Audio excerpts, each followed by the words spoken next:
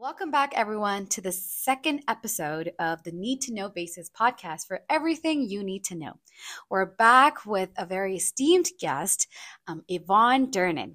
Now, she is really at the forefront of the McCaig Institute of Bone and Joint Health. Now, apart from her official title, which is an administrative coordinator, she really is the face of McCaig. And the whole thing really is smooth functioning because of her relationship with the students, researchers, and everybody alike. So welcome. Thank you. You guys make me blush. I guess to start off, maybe we'll talk about the McCaig Institute and your role here. So can you tell us how long have you been working with McCaig? Is this your first position with McCaig or?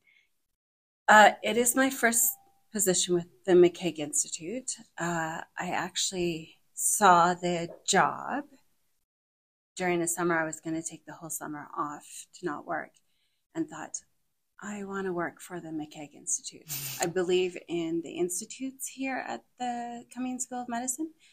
And prior to the McCaig Institute, I actually was with the Brain Institute, Hotchkiss Brain Institute. So I've been around since the institutes were conceived, let's say. Yeah.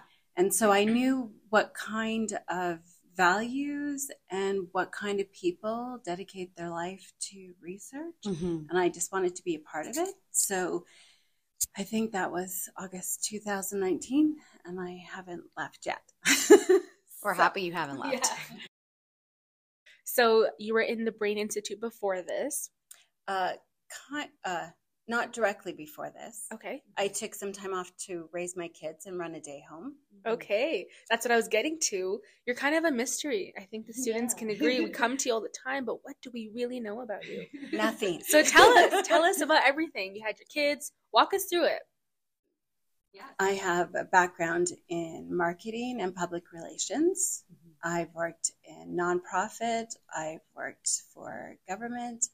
Worked for private corporations. I grew up in the West Kootenays. And then when I moved to Calgary, I got a job with an IT company on my very first day looking and decided, okay, well, I guess I'll take this job. And then I thought, the universities would be nice to work for. And so I applied for a job and I got an interview and was started that afternoon in the IT department. And then the institutes were conceived. And I thought, I want to work for the institutes. And so I applied for a job with the Hotchkiss Brain Institute. And luckily for me, I got hired. And so I was there for 8 years. And then when I had my second child, I decided I wanted to stay home, raise my kids. And so I thought, I'll start a day home. And so then I took my early childhood education while I was doing my day home. And then when your kids get a little older and they don't need you as much, I thought I'll go back to work. Yeah. Even though like a day home is work. Yeah. Yeah. So it's a lot of work. Yeah. But yeah. So why McCaig? Why did you decide to come back to McCaig instead of the Brain Institute? Something about a smaller institute where you can know everybody and you can create your own position and you can navigate through and just make a bigger difference in a smaller pond. Yes. I think that's a really good transition because I was just about to ask, how is McCaig really different from all the other positions that you worked at? And you touched on it being smaller. And so something that we've noticed, we kind of touched this with Dr. Boyd as well, is that McCaig seems pretty close-knit. And so maybe can you speak a little bit about that? Well, I do believe that like when you have a fewer number of researchers and then you have a fewer number of grad students and staff, that it does create more of a family environment. But what I really think it is that because there's so vast differences in the research here, I think that the researchers make more of an effort and the staff make more of an effort to get to know others. When I was with the Brain Institute, they did have a trainee organization, and I was there for 8 years. But I but I didn't really get to know the students as well as I do the students that are on the MTC now for McCaig. Like it's a really different environment. Do you think this is kind of like your forever home or for the next little bit, or what are you thinking now? It's a tough question. Yeah, like when other jobs come up, it's very tempting sometimes to like try something new, and I have been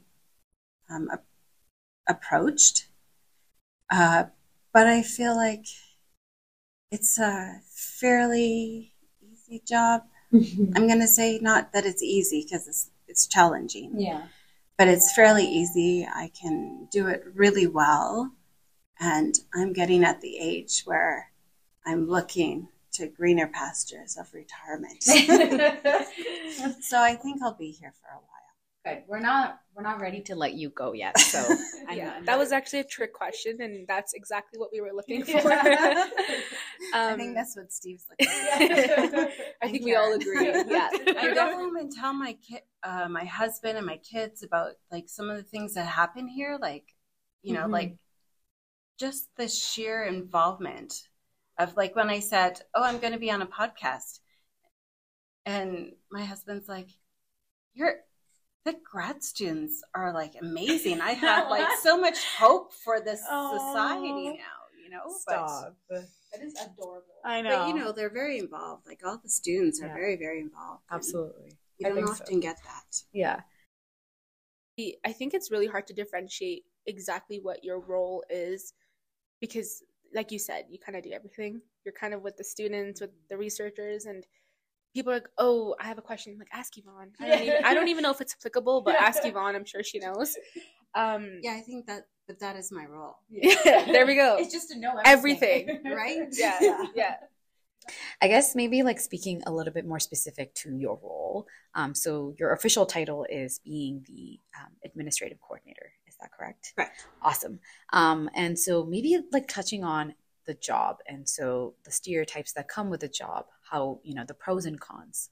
Any of you grad students that are listening to this, please, it's very, very important to make sure that you have a good relationship with your administrative coordinator because she will do everything for you and deal with all of the problems. I have to deal with finance and HR, and because I'm not just for McCaig, I also do a lot for Steve as a researcher. Right. So then, but for the Institute, it's pretty easy. I look after all the awards. I look after your desk space. I'm there to answer questions. And if I don't know, then I find out who does know. Yeah. I guess like to push on that a little bit. So, administrative jobs are usually by like women. And so we usually see women in those positions. Yes. Have you faced a lot of like barriers or struggles, like being stereotyped into that? Is it a good thing? Is it a bad thing? Can you maybe talk about that? Well, for me, I think that I'm the personality that I kind of just ignore all that because I'm a very nurturing person. So I chose to go into administrative. I could have like come back and went into marketing or events. I mean, I've done like thousands and thousands of events or communications or donor relations. I could have chosen to do anything. I chose this because I thought that it would be, there wouldn't be a lot of overtime. I still have young kids, and it was something that I'm very good at. However, like there's different barriers. Like, I see that the Institute is changing, but like when I first started, there was a few of our committees that were mostly male. But in my role, I can say, hey, I can speak to the chair and say, look, we should like make it maybe we should look at getting this researcher on. She would add a new voice. Yeah. Right. So I am in a position that I can kind of make a little bit of a difference in that way. But it is hard. Like when you're talking about like orthosurgery, it's very male dominated. Do you feel like you had to learn how to ignore it, or was that just something you were able to do from the get-go? I just believe that eventually if somebody wants a position, they will get it, no matter what. We have 2 daughters, and my husband and we encourage them to be whatever they want to be. Don't let anything stand in your way. You need to speak up for yourself. You need to advocate for your friends. You need to be whoever you want to be. Don't let someone else tell you different. And I see it in this generation of I'm going to say the Gen Zs more so than the millennials. They're more focused on actually coming together and just ignoring the stuff that they feel that could be offensive and letting it wash off their back, and nothing's going to stop them that way. Whereas millennials feel very strongly about waking us up. I think you've said that very well. Something that I feel like I try to live by, I don't know if I'm good at it at all, but is just to pick and choose my battles. And I feel like that's exactly what you're describing. We choose what we want to ignore and then fight for the things we think are important. And in this case, I guess you, in one way, are fighting for having more inclusion on the boards and the committees in McCaig by offering up a potential researcher. Yeah, I think that you can't fight your battle if you don't have a solution to win the war, right? Right. And maybe it's a Gen Xer thing, but you need to have an answer before you criticize something. You can't say, oh, that's no good, and leave it at that. You have to say, well, this is how it'll be better. And I think it's also important to acknowledge that sometimes you can acknowledge that there is a problem and that you need help finding an answer, and going to people to say, can you help me? Because even like inclusion diversity groups are the ones that are filled with people of color. But we just went to a talk where someone said that they don't get any power of making change. But if we have these problems and we're talking about inclusion in these committees and we don't exactly know how to fix it, we can turn to them and actually give them the power to change something. And you being a voice for us females and us in this workplace is actually a very nice thing. Have you found that in the last 4 years that you've been here, there has been an increase of diversity in McCaig?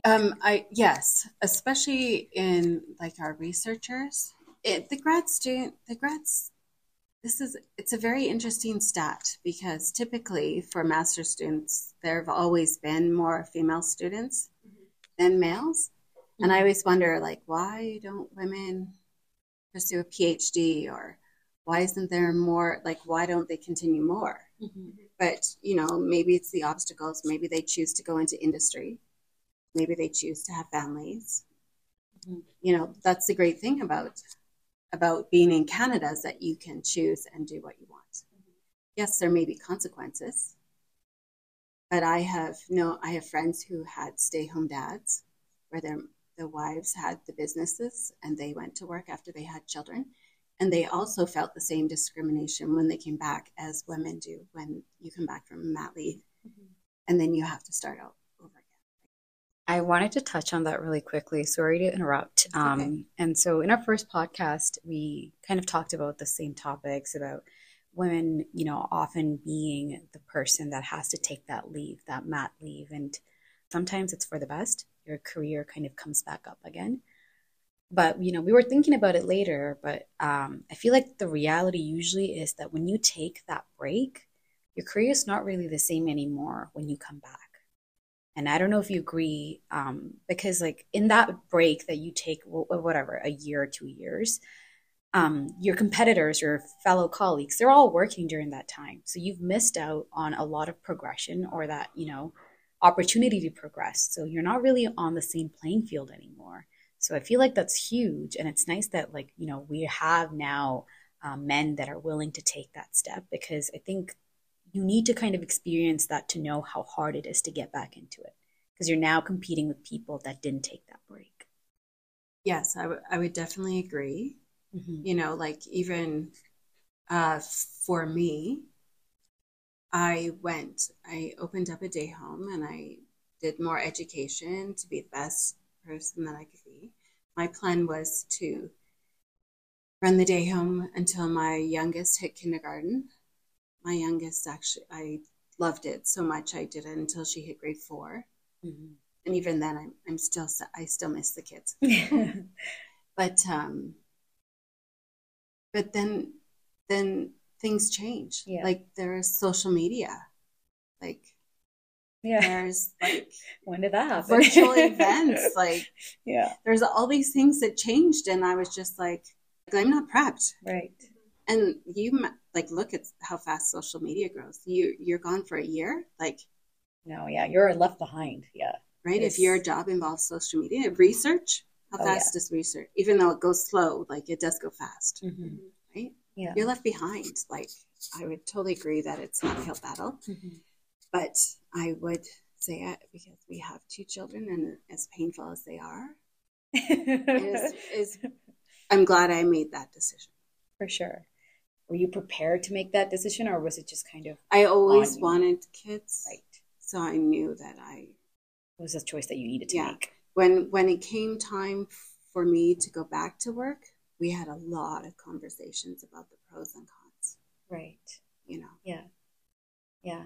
If you could maybe like do it all over again, were there things that you would change?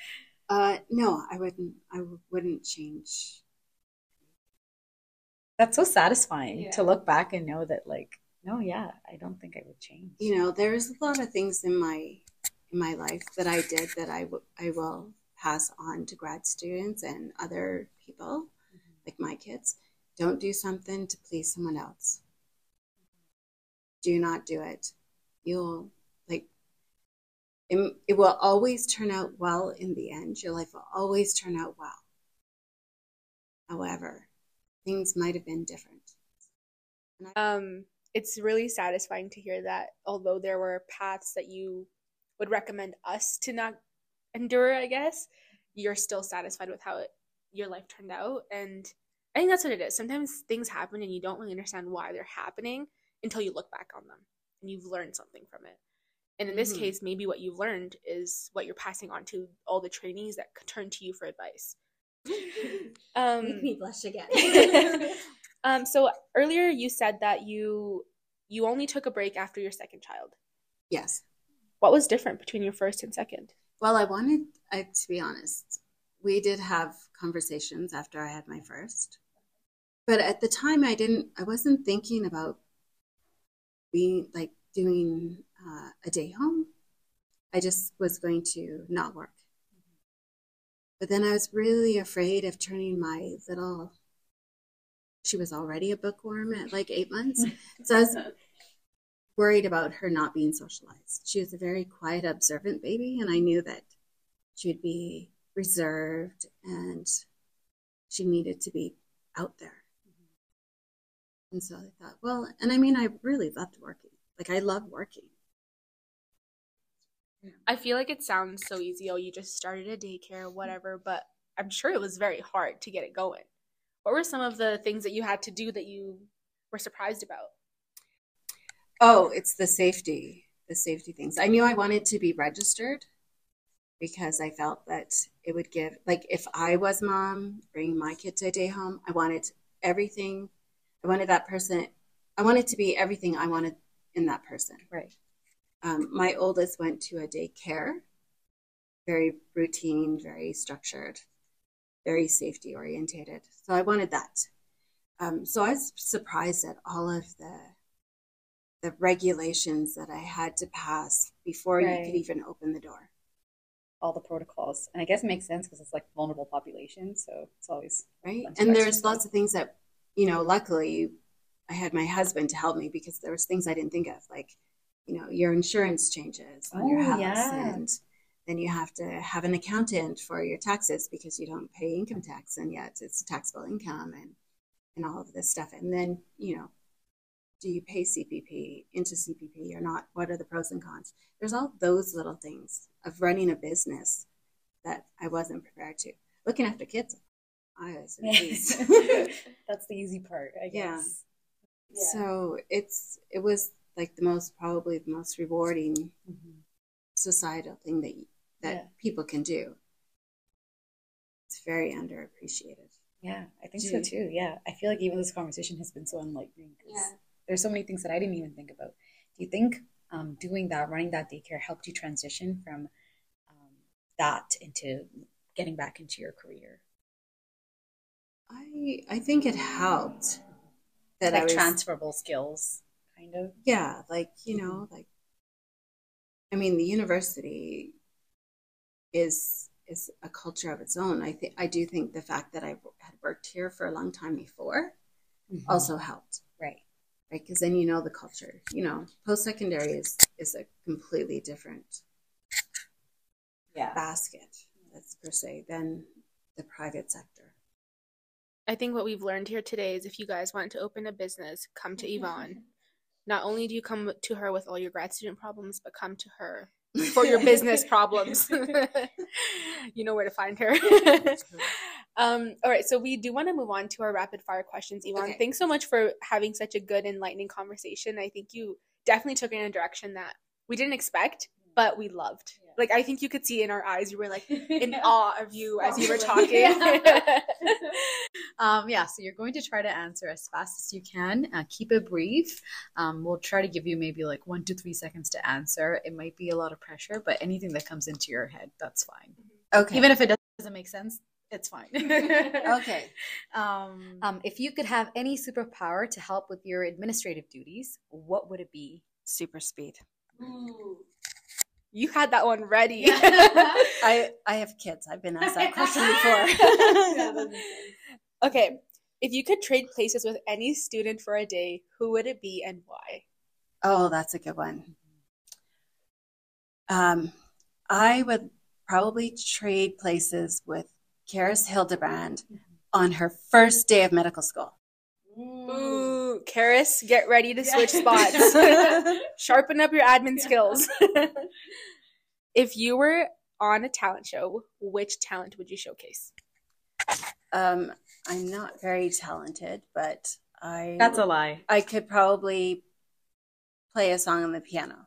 Ooh, we did not know that. We're going to need to hear this actually go down. We heard there's a piano around here. Yeah. We're gonna put you in a piano. It's happening. Let me practice. Yeah. Okay. We'll give you. We'll give you a couple weeks. Yeah. Okay. What's your go-to office playlist or favorite song to listen to while you're busy at work?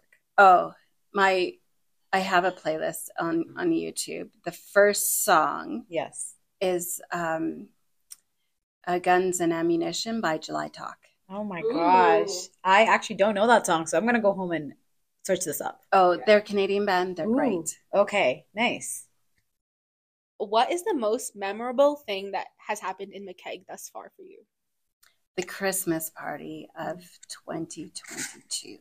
Ooh, we missed that one. Why that one? Yeah. It was just so fun. It was the first time really back in a fun social, although we had research day in person, but there was no masks. There were, for the most part. I mean, some people did choose to wear masks still, but we had music. It was social. It was so much fun. We were at King Eddie. It was just a blast. That sounds so much fun. I see pictures on walls sometimes, and I'm like, oh man, right? I'm so sad that we missed it. If you could travel back in time to your own student days, what advice would you give yourself? Leave X-ray technology. All right. And do you have any advice for the students that are listening? Just know that you guys are all wonderful and believe in yourself. Truly, you're doing amazing things. It blows our minds.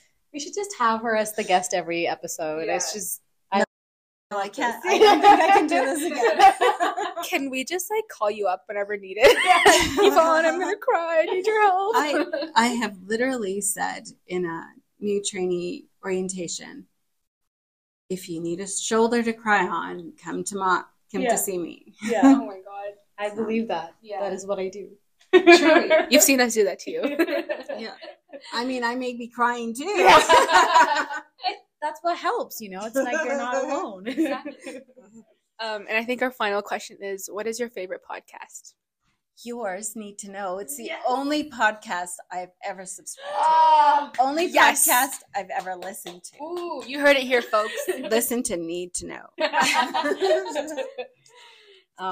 That was it. That was our rapid fire. That was all our questions. Thank you so much. It has been such a pleasure to have you on this podcast. I hope you had as much as fun as we did, truly.